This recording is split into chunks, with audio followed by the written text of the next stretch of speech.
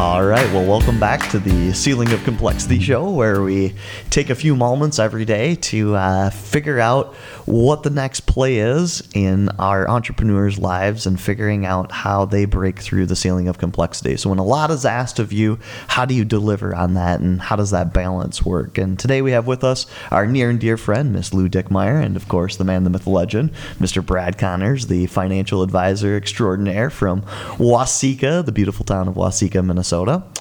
And so, Lou, tell us a little bit about what you're doing right now and explain your job to us, just so we know a little bit about you.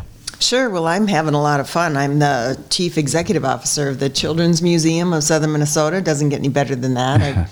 I work in a place that's focused on helping kids be inspired and awed in this wonderful environment that we work in, and focused on play. And, play is really important in everybody's life, and it's particularly important for kids. So it's a cool environment. I've only been there a couple months, but nonprofit work is near and dear to my heart. And, I'm having fun. Awesome. That's really cool. How many people come through there in a day or a week, or how's it work? It's amazing. We had over 8,000 people just last month come through. We have 90 to 100,000 visitors that visit the museum each year. 90 to 100,000 people are through there? Each year, yeah. That's incredible in a town of 60,000 people. Absolutely. Yeah. We draw from almost all counties in Minnesota. I think it was 75 or 80 of the 87 counties in Minnesota. We had visitors. We've had people from every state, from multiple countries, and we're really second only to the Science Museum.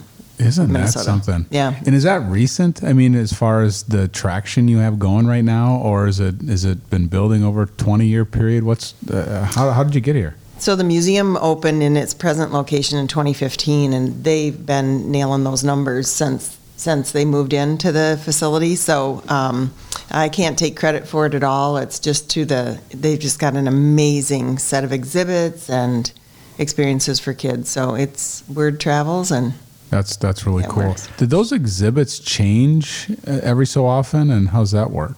Yeah, so there's some exhibits that we call rotating exhibits, so they do change out. The theme changes, the look and feel. We just brought in a Northwoods exhibit, which is really cool, obviously very much tied to the little season. Cabin area that you're talking about? Yeah, really fun. Kids will love it. But we've got other exhibits that are standing stationary. They'll never move, like the amazing Mankato Clinic Tree of Forts. That's one of the great favorites. So we have things that change out daily, weekly, and then sometimes every 4 or 6 months, and then others that stay. Wow. So, Lou, what is the sticky point? What are you needing help with? What are you kind of bumping up against that ceiling of complexity where you're like, how do we take on whatever this next project or task or thought pattern is? What are you dealing with? Right. Well, this is a great day to be asking that question because I'm headed to my board retreat to have a strategic planning session. There's a really strong interest. This is an enterprise that it's been running since before 2015, but in its present location, as I mentioned. And there's just an interest amongst our supporters and board and members and visitors to take it to the next level. So what is that? We're not quite sure. We know what we do well, but it's very nuanced and hard to quantify. So really getting to the bottom of what are those opportunities? How do we continue to grow as a regional asset? How do we continue to have impact? How do we help people understand what it is that we do and how impactful our work is? So we're going to be mapping. There's a lot of things that we're going to be considering in terms of what is that next level. How do you you must have some concern about it? Probably has to get down to who do you really serve, right? I mean, if you try to be all things to all people, sometimes you spread yourself too thin and you lack a little bit in where you're winning today. So how do you think you're going to process? How will you process doing too much as well? They've done a really good job with, focusing on that core group of kids 0 to 9 years old. And we are trying to do a little bit more with serving older children and particularly with an interest in STEM, so science, technology, engineering, math. And But beyond that, we're really comfortable with the fact that kids do age out of the museum. Mm-hmm. And yet we're trying to look at the whole life cycle of people when they do come in as members. When they're very small, they're going to age out, but eventually, if they stay in the region, they're going to be having their own families and working, and maybe they'll come back through as next generation. Yeah. How do you get your funding?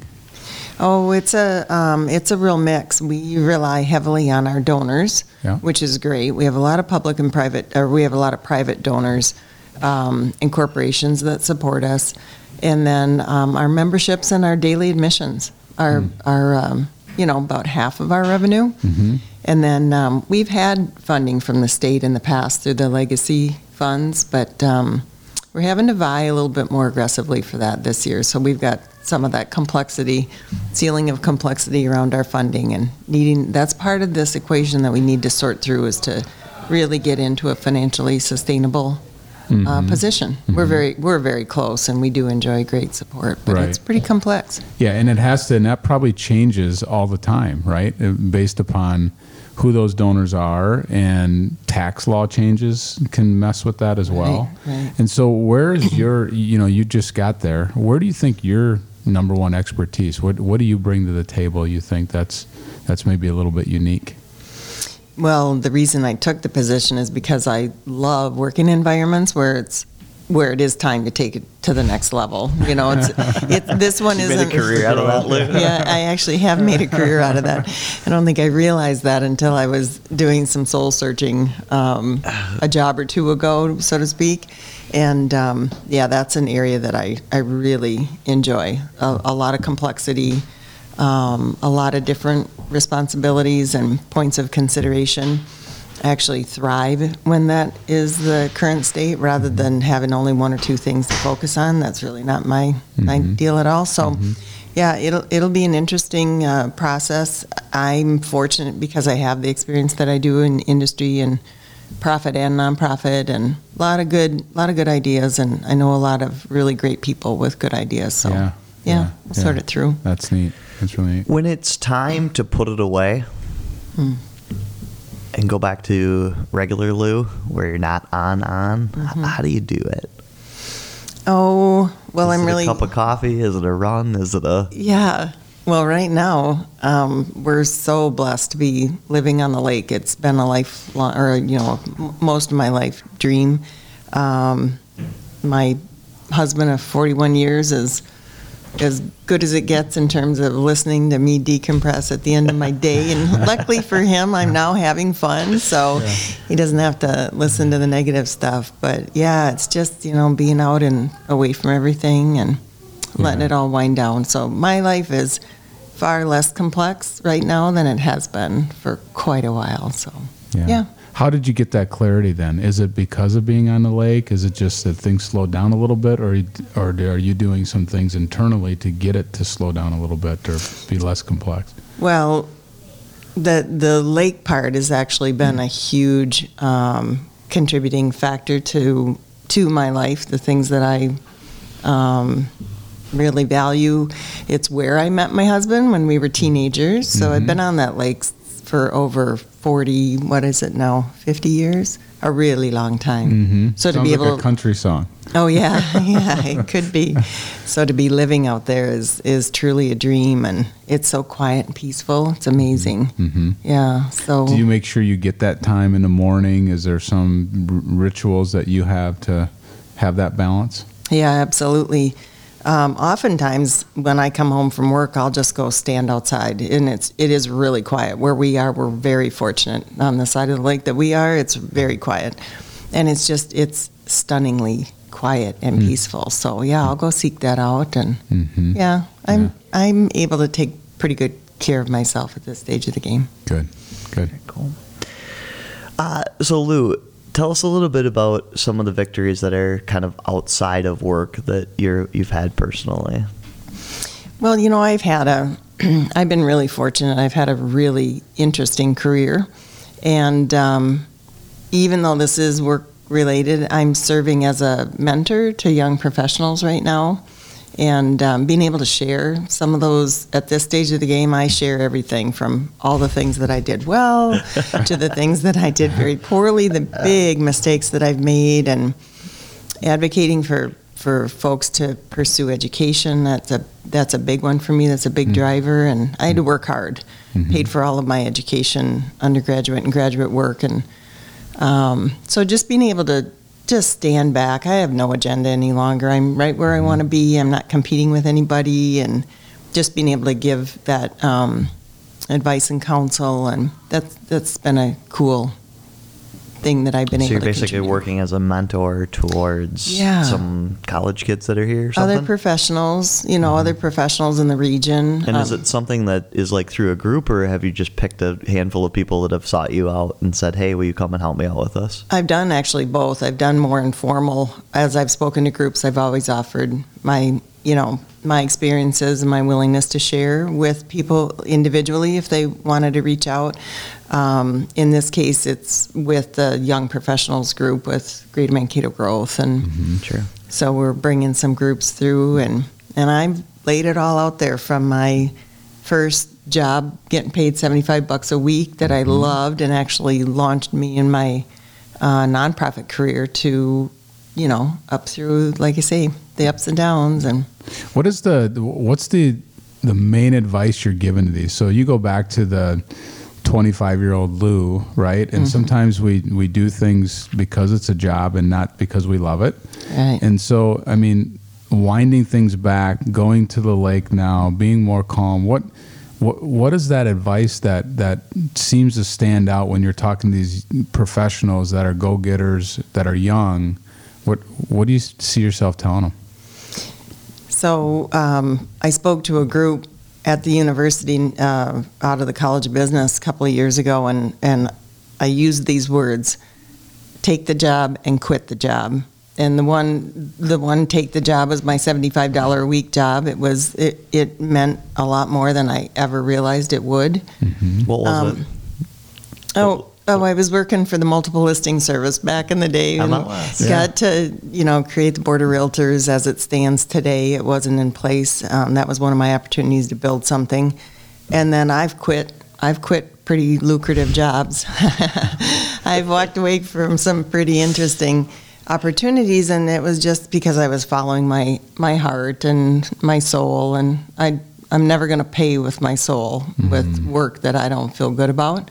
So, and I've landed on my feet. And quit the job. Take the job and quit the job. You don't hear that piece of advice very no, often. I like it. It's not about money. It's, and I've been fortunate with the roles that I've been able to address, but it, if it gets to the point where it's just not right in your heart and your head, you gotta quit the job. Yeah. Yeah. Otherwise, it starts running you, right? Exactly. In your personal life and weekends and everything else. So, Yep. Because you've had that experience so often, working at even a very, very high level, how do you know when the time is? You just know, this is part of the wisdom of being as old as I am, is just getting to the point where you really just sit back and reflect and listen, and you just know if you're smart enough and wise enough to really listen to your heart and your head, and prayer's definitely a big part of that. It's you just listen, and I saw something. I was reading a book recently, and it talked about paying with your soul, and that just sounded so negative, and I would never want to do that. So just got to reflect. I've been thinking a lot lately about, and some of the people that I've listened to and read about celebrating happiness, and how many people have all kinds of money, but they're miserable. Yeah. And so I love your concept and your looking forward of just, I'm going to do what's right for me and my soul. That's really, really cool. Well, I can give you a really extreme example that is very recent and has to do with this living on the lake business. Both my husband and I were working with a technology startup company. I'd been there for 7 years. I was the president and one of the co-owners. And it had just gotten to the point where I knew that what I was doing wasn't contributing any longer, and I wasn't happy. And I quit the job. I didn't have another opportunity. My husband left 2 weeks after I left. we had no income, and we had started building our lake home. We had a construction note already tied to those incomes that disappeared. And you know what? When I look back on it all, it's like, how on earth did we do that? But it all worked out. How did you do it? Just was really deliberate and believed in what I was capable of doing, and him as well, and found something that was going to work for me for the time being, and boy, just piecing it together day by day, week by week, month by month. Wow. Construction payment by construction payment, and now we're in a good place. Very strong faith. You have to have strong faith and absolutely. A strong marriage. Yes, to get through something like that. Absolutely. Yeah. Yep. Yeah. So that was my most recent quit the job. It was pretty distinct. I think when the young professionals hear that story, they can't even fathom. Right. Yeah. Are you seeing a trend with these young professionals, whether millennial, Gen Z, or whatever you want to label them as? But the things you read seems to point to the value that it's not necessarily, $25 an hour. It could be $20 an hour, but they get Fridays off, or, that they just value their time with their friends and things like that.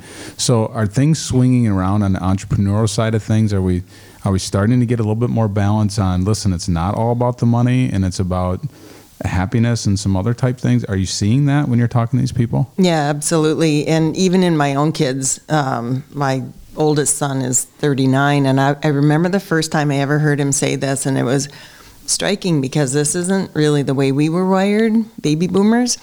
But he said, he worked for his salary so that it would support the life that he wanted outside of work.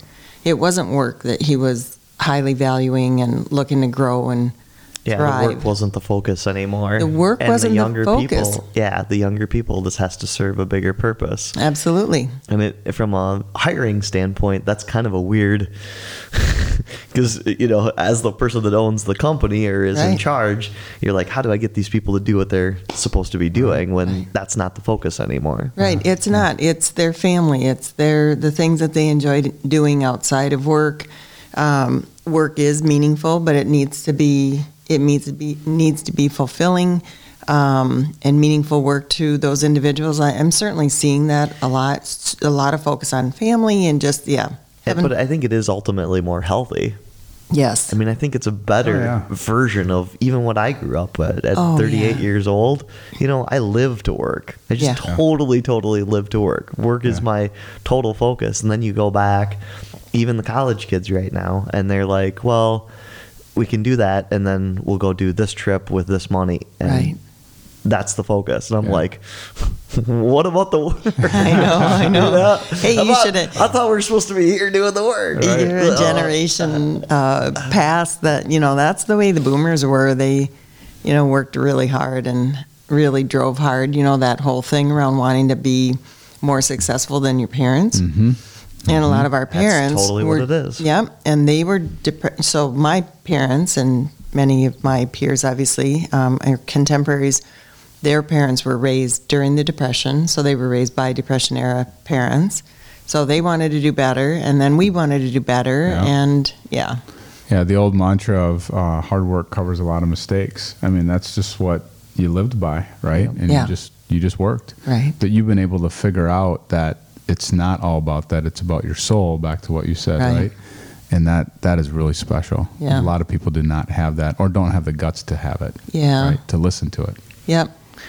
Well, I promised Lou that we'd only spend a small amount of time so that she would get to go to her next meeting. So from all of us here at Breaking the Ceiling of Complexity, thank you so much for spending a little bit of time with us. Lou, I always like to ask, do you have a final sign-off thought, something else that's on your heart lately or on your soul today as to something we can leave our listeners with that gives them a little insight as to breaking through that ceiling of complexity? Yeah, I just appreciate the opportunity to be able to share some things that are fairly in-depth and complex, and hopefully it'll help sort of in that spirit of mentoring. Hope it does help.